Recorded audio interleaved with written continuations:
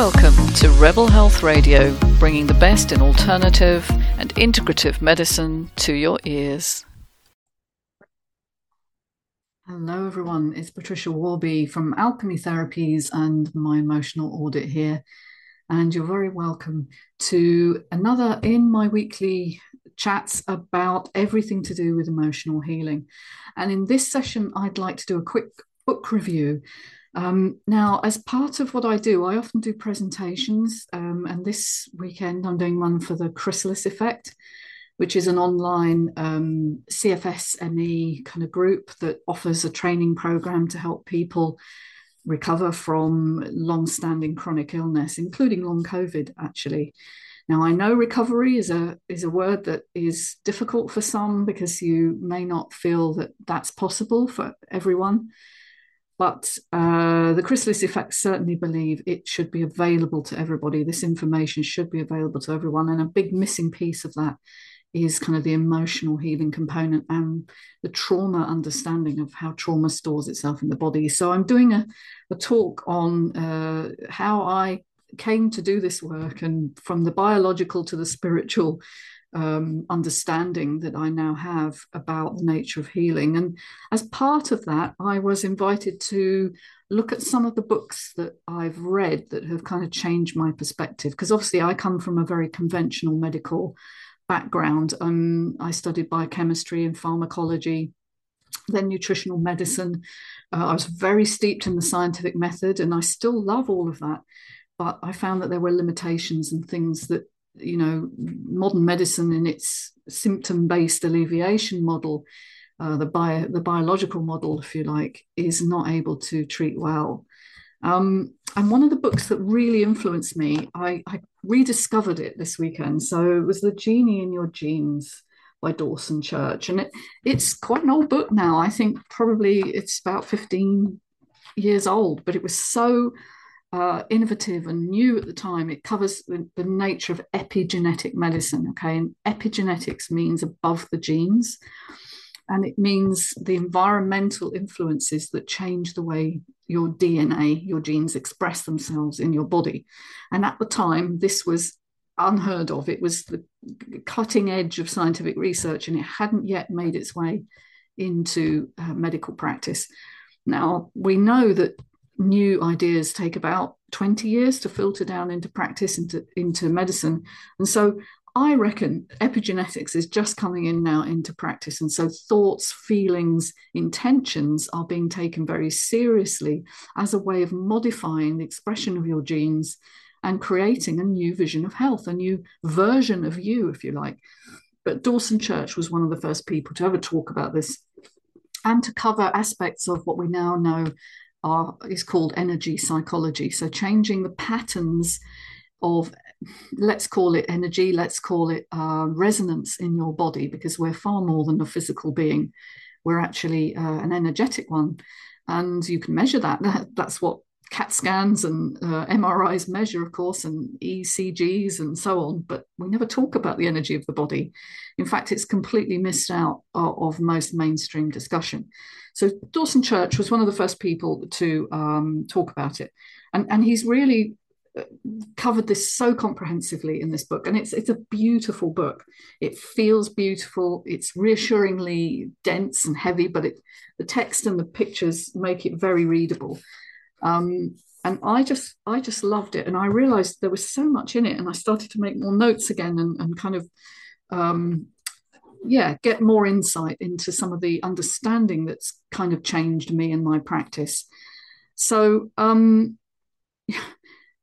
epigenetics teaches us that we are the ultimate engineers of our own bodies, all right? And that no expert out there with, you know, the tools available to modern medicine, which is largely drugs and surgery, is going to be as powerful as we are. But most people are not taught this understanding, and so they tend to think of themselves as powerless and subject to the whim of medical tests and medical diagnoses. And this book shows you very clearly that you have the power to change that.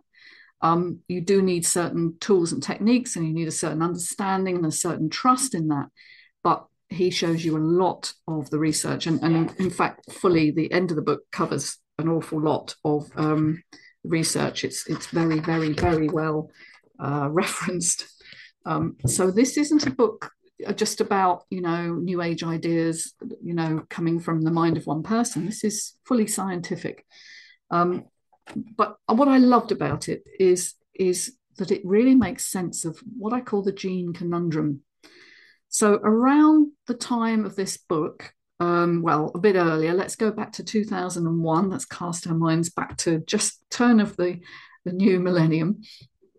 Scientists were engaged in something called the Gene Project, where they were trying to work out the entire genome, the genome of the human body. And once they found the entire genome and mapped it and sequenced it, the belief was that we would be able to eliminate all diseases because we would have the code for that disease. All right, so it was a very materialist, very left brain, very sort of reductionist idea that once we had this, we could fix it and then we could cure it. Very much like I was talking about last week with the way that the cognitive brain lures us into thinking that we're going to fix the problem. But that was the scientific consensus at the time, was that we were going to find the entire code of human DNA, find out how we are the way we are. And then once we'd mapped it, we could design drugs and design interventions that would target that specific gene or combinations of genes.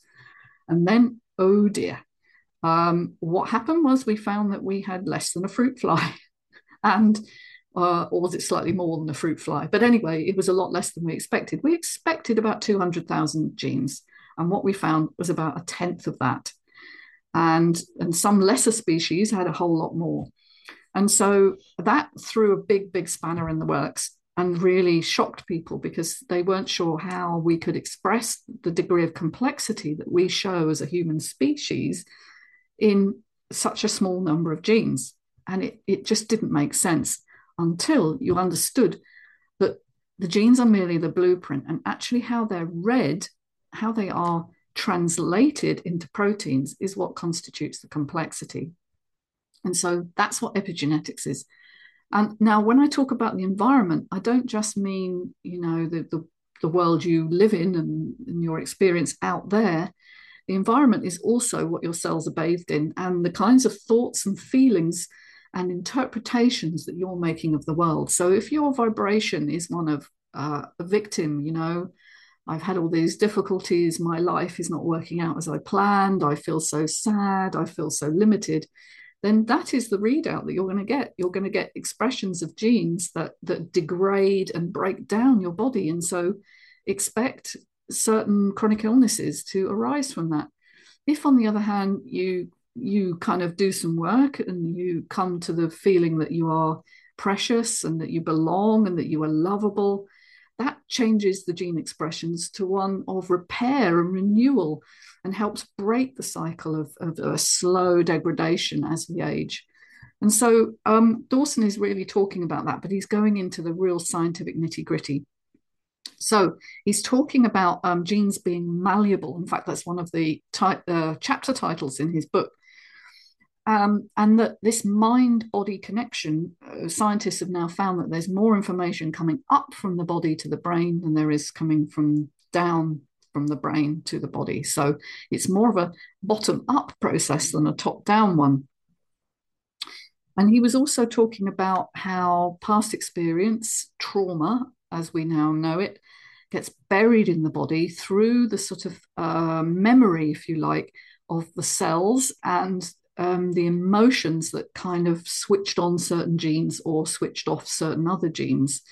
And those patterns, because they are patterns, they're patterns of vibration, get buried as signals in the body. And so it's really important to understand that you become the thing that you most focus on, especially when it's unconscious. And often the experiences that we had that overwhelmed us in the past are kind of there in our unconscious experience, and we don't always focus on them. We just get the symptom as the readout. So he also talked about fascia. Now, fascinating fascia, or fascia, some people pronounce it, is such a complex connective tissue structure in the body. And We used to regard it as sort of waste material, or just something that got in the way of dissecting bodies. But we now know that the living material is a liquid conducting semiconducting crystal. So it's a liquid crystal matrix that transmits information throughout the body, because the fascia exists throughout the body from your cranium to your toes. It's everywhere throughout all the muscles, all the bones, even your heart has a fascia. And so he covers that in detail as well, and how parts of your cells link to your fascia. So particularly little structures called microtubules, which are like the scaffolding of your cell, they actually communicate through the body this message of either I'm supported, I am loved, and I am worthy of being here, or the opposite. And so, I often get clients who've got, say, a pelvic floor issue, or lax muscles, because the fascia is communicating a sense of doom, a sense of fear around existing. So I love that he covered that in detail. And the microtubules are fascinating too, because we believe they're a quantum structure, that they exist in two different states at any one time. And I'm not going to get into quantum physics here, but the quantum world is very strange indeed. And we used to think it didn't exist in the human body, and it was just for quarks and all those other strange little subatomic particles that physicists keep talking about. But in actual fact, we are a quantum universe of our own inside. So microtubules are one way in which the body communicates in a quantum fashion, by this sort of instant switching on off and entanglement as well. He also talks about the body piezoelectric. Okay, so touch, the power of touch, not only to communicate safety or soothing or love, is also a direct message through these sort of piezoelectric, means touch converted into electrical signals. Okay, that's what it is. And so electrical signals then pass through your body and up into your brain and communicate. And that's why touch-based therapies, somatic therapies, are often so helpful. Things like massage or craniosacral work or havening, which is one of the ones I tend to use. He talks about and shows the scientific evidence for magnetic and also electromagnetic fields around the body, and the polarity of the body, and how you're more positive at the top and negative at the bottom, and the left and the right also have a polarity. So that's very, very fascinating work, actually, looking at the kind of fields around the human body. The human heart is a massive field that expands for perhaps, it's measurable for, 6 to 8 feet outside the body.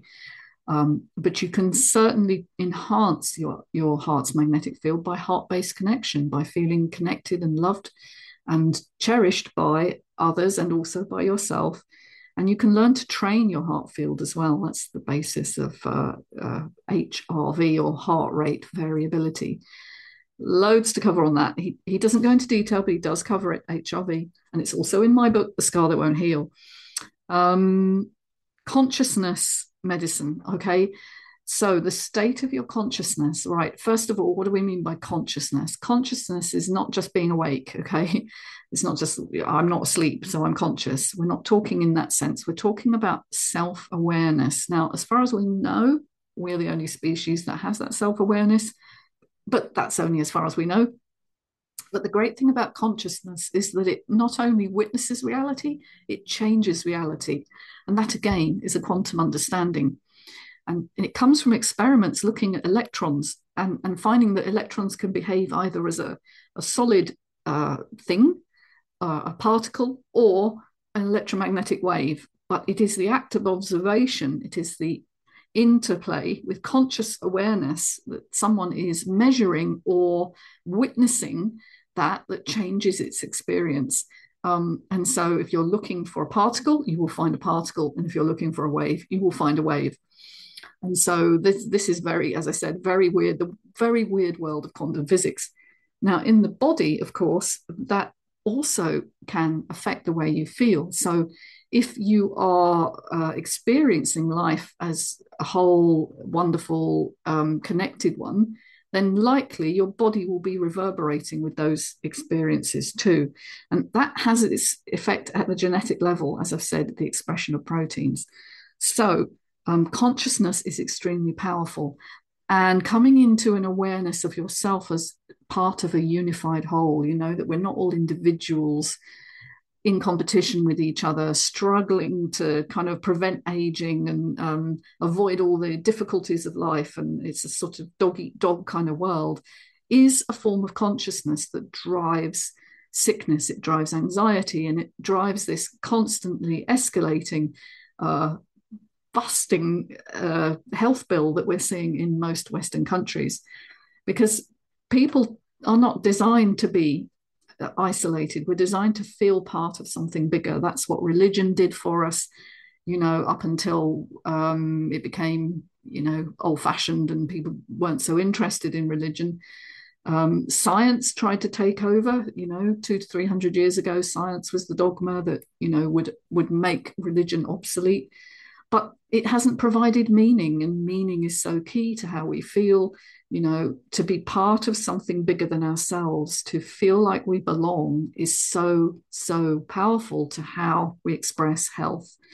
And so consciousness as medicine is just such an important understanding. And to surround yourself with people who kind of get this, who are working, or should I say playing, because it shouldn't be all work, but the idea that you are engaging with the world as a magical, awe-inspiring place, and not just as this, desperate world that man is polluting and destroying, because that's a really, although it may be true, it's also a very despairing state to be in.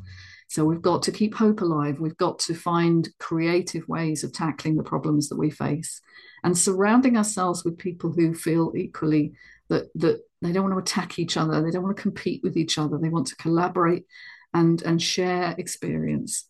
So I love that he raised that point.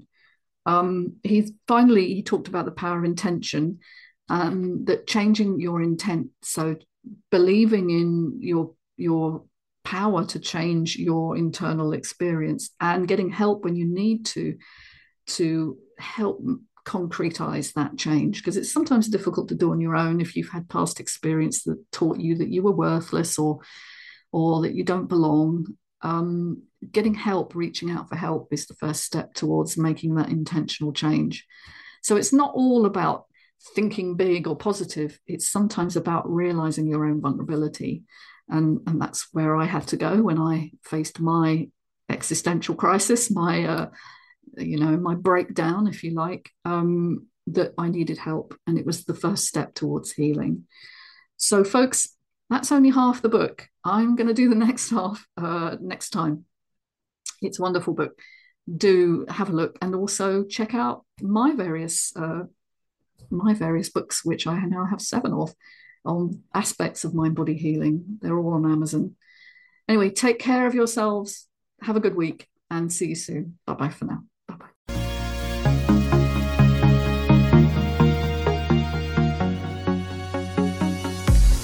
Hey, hope you enjoyed listening to Rebel Health Radio. Do subscribe, and look forward to catching you soon.